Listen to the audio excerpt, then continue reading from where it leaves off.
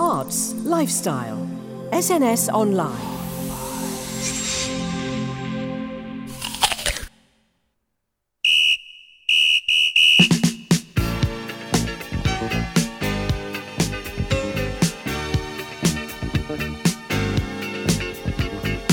Hello and welcome to SNS Online and our fourth show in our Rise Up Women series. Today connecting to Pride season across the UK and indeed the world.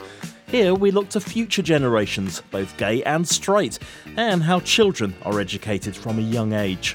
Children's author Carolyn Robertson has written a series of picture books exploring and indeed normalising same-sex parentage and adoption. All are proving to be particularly successful additions to the range of books available to the under fives. And Carolyn joins us today.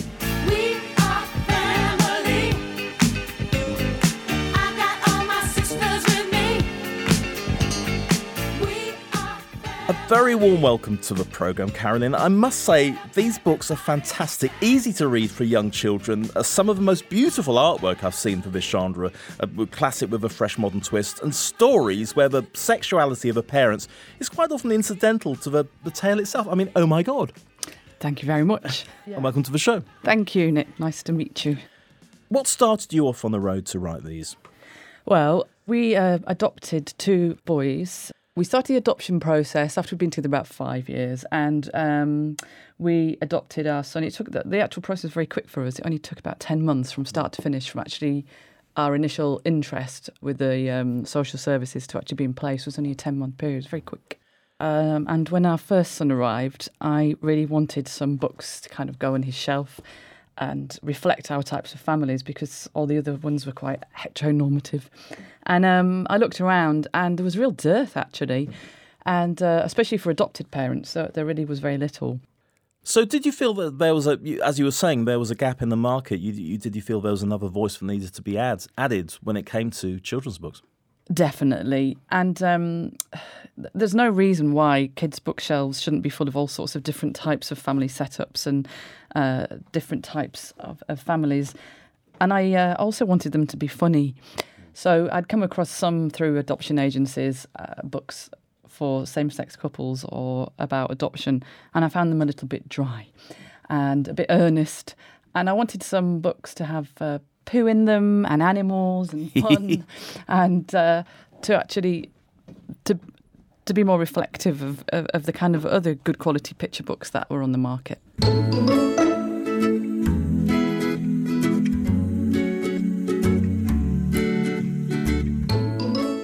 So let's count them up. How many books? We've got, I believe, an adoption story, Little Stork's New Home, Two Dads, Two Mums and the Menagerie, and now a brand new book called Two Mums. Congratulations. Thank you very much. Yes, this book, it's not specifically for adopted families. It's for any two mums families out there, because mums often reach parenthood in different ways and are able, obviously, to conceive. So, I wanted to do something for the two mum families out there. And, of course, it's for adopted parents as well, if they want to read it.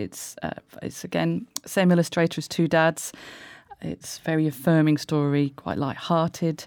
And, it's got a rollerblading mum. She's very cool and an artist.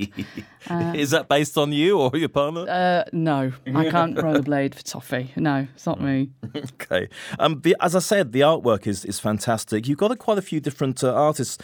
Sophie Humphreys and Sophie Keane, are they the same person? Did she get married? She did get married, yes. Sophie did. Sophie's she's an old school friend's sister-in-law.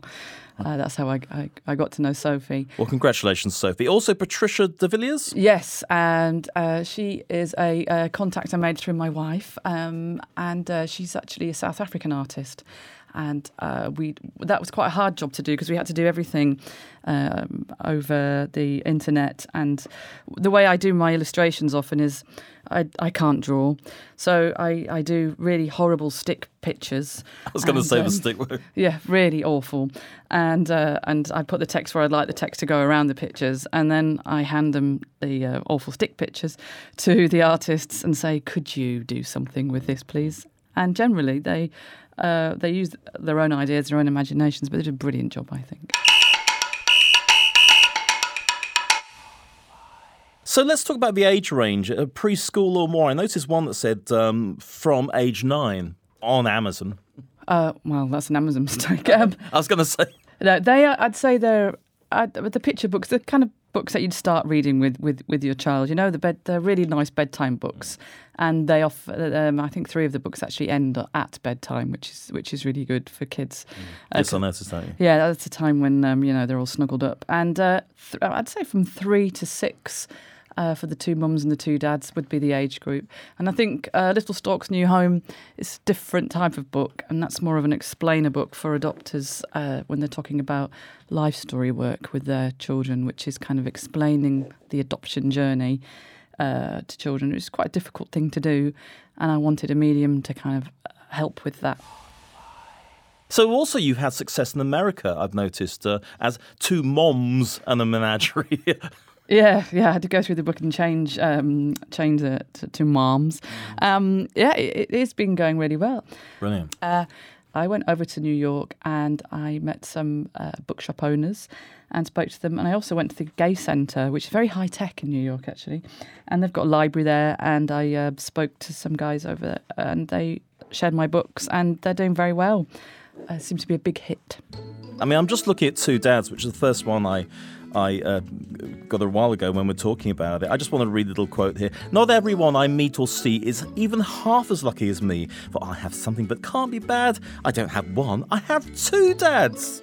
Oh yes, I didn't come out of either dad's tummy. I wasn't dropped by a stork or even found by a bunny. No, I am rather special, you see, because both my dads adopted me. Now, I love that. The fact that you've been chosen is a really good sort of positive and, very good reason to feel good about yourself. Absolutely. I wanted to make the books as affirming as possible.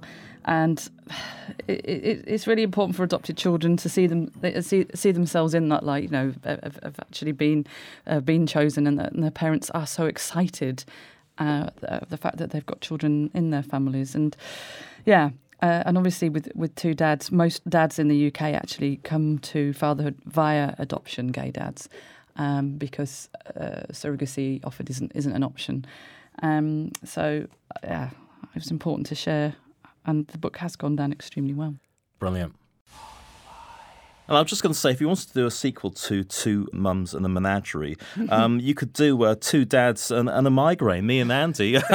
We could get into that. We got a cat called Monkey. That's our baby. Right. And 2 goldfish who unfortunately died on Boxing Day together. I think it was a suicide pact or something. Together? Well, they were bored. Yeah, I changed the water as normal. I don't know what was going on there. But that's about the extent of our commitment. That's really sad, Boxing Day. I know. Okay, I'm just going to read a few reviews of your books. I mean, there's so many of them, and they're all wonderfully positive. I love this book. A story about a loving family that brings lots of animals into their home to care for. This is obviously 2 Mums and a Menagerie. The fact that this family has 2 mums is almost an aside. When my son read it, he hadn't really noticed that there wasn't a mum and dad, and to him it was just a funny story about having lots of animals around the house. Something else, what a lovely book. It's full of delightful imagery, rhyme, and a story that will capture the imagination of children. It's difficult to find books for children that successfully combine a great story with representation of the diversity of all our families, but Carolyn Robinson has done this so well. That's brilliant. Won the cockles. So, Carolyn, did you or your partner ever consider having a child naturally through a donor or something like that, or were you always focused on adoption? We did consider that, and actually we did go ahead with that initially, and we started the process. But towards the end of the process of meeting somebody, and we actually went down the artificial insemination route, I got pregnant, and then I unfortunately miscarried. Oh, I'm sorry to hear. But shortly after that, it really kind of brought things to a head for my partner and I, and we discussed what would have happened and how we felt about what did happen. And my partner actually said, how about adoption? Because it would feel more equitable for us, and that would mean that there wouldn't be a third person involved in the relationship, because initially we were going to. It wasn't just a sperm donor; it was actually a mutual friend, and so we discussed that at length. And we also discussed, the fact that there are so many children in care who need a loving family. And because I used to teach, I felt like I had the skills to support children who had special needs or difficulties. So after that discussion, we decided, let's go for adoption. Sure. I just wanted to add that I think that gay adopters bring something unique to the adoption process, in that as a minority, we've often suffered, a lot of us have suffered loss. We've suffered, we feel different a lot of the time. And especially with gay men, actually, it's their first choice to come to parenthood via adoption. And if you're heterosexual, you've often been on a long journey of miscarriage, a long journey of insemination, and you often come to a point of loss. Whereas I think gay adopters come to a point, it's often their first choice. And it was a quick choice that we made after our first miscarriage. And I really feel that all the things about being gay can help us as adopters, because we know what it's like to feel different, and we can share that with our children. And I think the level of empathy is quite unique and important. So what's next for you? Right now I'm writing a comedy script. Are you? Yes. I am. Does it have a lesbian twist? It certainly does. It's brilliant. Yes, I went to the Diva Literary Festival in November in Birmingham, and I entered a competition for the lesbian box office, which is going to be a kind of a lesbian channel dedicated to kind of more gay content. And this is a television channel? Yes, it's going to be a TV channel. They're currently doing a series that's aired at the moment. It's a web series called Different for Girls. I'm not sure if you've heard of it. Okay. So, who are you shagging now? I haven't seen your other half. Is there one? She's away a lot. You made me come running because you just had a tiff with your fucking plastic lesbian? You're really gonna go through with this charade of a wedding? I know this is difficult for you, honey. And so I pitched an idea that I had called MILF. Okay. You're going to explain that one? I'd rather not. I think that's something you should share with your listeners. Okay. So in general, that's going okay? I mean, presumably you can't talk too much about it. But I can't talk too much about it, but I am currently writing a comedy script called MILF, which will be set in and around London and Kettering, about a woman who finds herself newly divorced from her civil partner and dumped in Kettering, and how does she manage to get herself out to the straight community and survive within it. I think there'll be quite a lot of laughs. Kettering, the place so good they named it once, as they say. So, I mean, that sounds fantastic. Can we get you back if that becomes a thing? Can we get you back to talk about it? I really hope it becomes a thing. And that's my current baby at the moment. It's quite a departure from children's fiction, It's interesting getting my head from one thing to the next. You're allowed to use rude words and things. I'm allowed to use rude words, yes. Discuss MILFs. I'm going to be scandalised. I think you'd be more interested in DILFs, to be honest. We are family. I got all my sisters with me. So where did we find out more about you online? I know there's a thing called Sparkly Poo Publications, which is an adoption blog by you. There is an adoption blog, yeah. I wanted to share some of our journey because it's had its ups and downs, adopting two boys, and we've come across quite a few things that have been challenging for us over the past 10 years. And I wanted to share the story and also just share the adoption process that we went through, because a lot of people ask questions about what was it like, what did we have to do, what's it like when you're placed with a child, about in the introductions. So I wanted to share that, and also the onward journey. We've had a few difficulties with schools, with one of our sons, and sharing that information. And there's a real online adoption community, actually, and it's very helpful to share our experiences. So what are we tapping into our computers to find you? Right, well, my blog talks about the adoption journey, and I do have a web page, sparklypoo.com.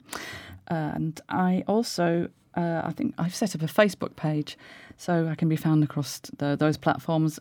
And my books are all on Amazon, .com and .co.uk. And interesting, I'm selling loads in Germany. I'm not quite sure why, but they're very popular in Germany, my books. Are they reprinted?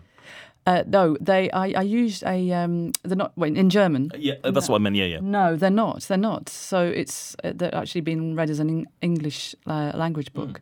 I have got a friend currently translating it into French for me, but it's quite difficult to do because the words they're very much rhyming text, and finding similar words in another language it's quite a skill. So we'll see what happens with that. Absolutely. Well, listen, Carolyn, it only remains me to say thank you so much for coming today. We love your books. We're looking forward to many more, including the Rude sitcom. And it only remains me to give your celebrity goodie bag, which all the guests get. Wow. There you go. Thank you very much. Lovely to meet you. Carolyn Robinson, thank you. We are family. I got all my sisters with me. We are family.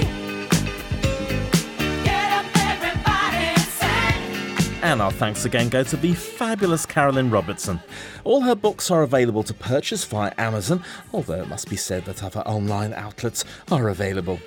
We take a brief pause from our Rise Up Women season during the summer months to introduce an eclectic range of shows for your delectation and delight, including mental health campaigner Johnny Benjamin, MBE, radiophonic musical joy in HowlRound, and Boise himself, family favourite John Challis. Our very next outing takes us to a quiet village in Norfolk called Trunch. Quiet until we hit Trunchonbury, a dance music festival that's causing a stir with locals and festival goers alike. But until then, if you're going to London Pride this weekend or are planning to go to one in your neck of the woods sometime in the future, have both a glorious and safe one. I'm Nick Randall. Goodbye. We are family. Sing it to me. I got all my sisters with me. Sing it to me. We are family. I can hear you, guys. Get up, everybody, and sing. We are family. Hey, I got all my sisters with me. We are family. Get up, y'all. Get up, everybody, and sing. We are family. I got my sisters with me.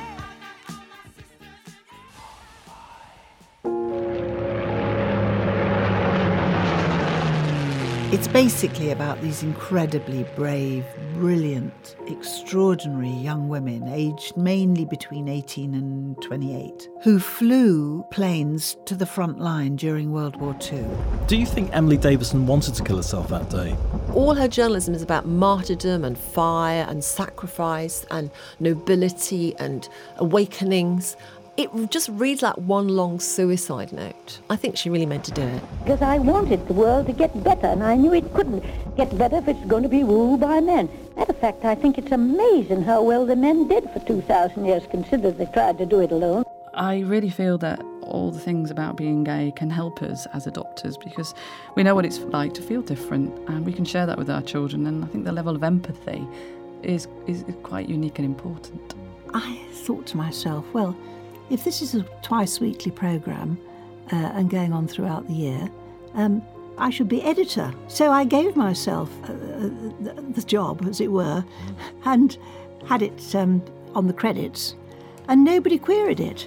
It was extraordinary. Girls in the Women's Auxiliary Air Force are being called upon to handle many of the responsible jobs which were previously entrusted only to RAF mechanics and ground staff. And they flew without radar, sometimes without training on that particular plane. You know, they'd have learnt on a Tiger Moth and they'd be given a Spitfire. I don't think it did help me get a pay rise, but the point was, I suppose children's programmes were regarded as so insignificant, nobody bothered what went on. Pauline Gower was the woman who spearheaded it. She got equal pay for equal work. Yes, the first woman ever Which is very, in Britain very to do topical it. in the and news we are at the moment. Still fighting that battle in 2018. How does that happen? Rise Up Women, a special season of shows exclusive to SNS Online.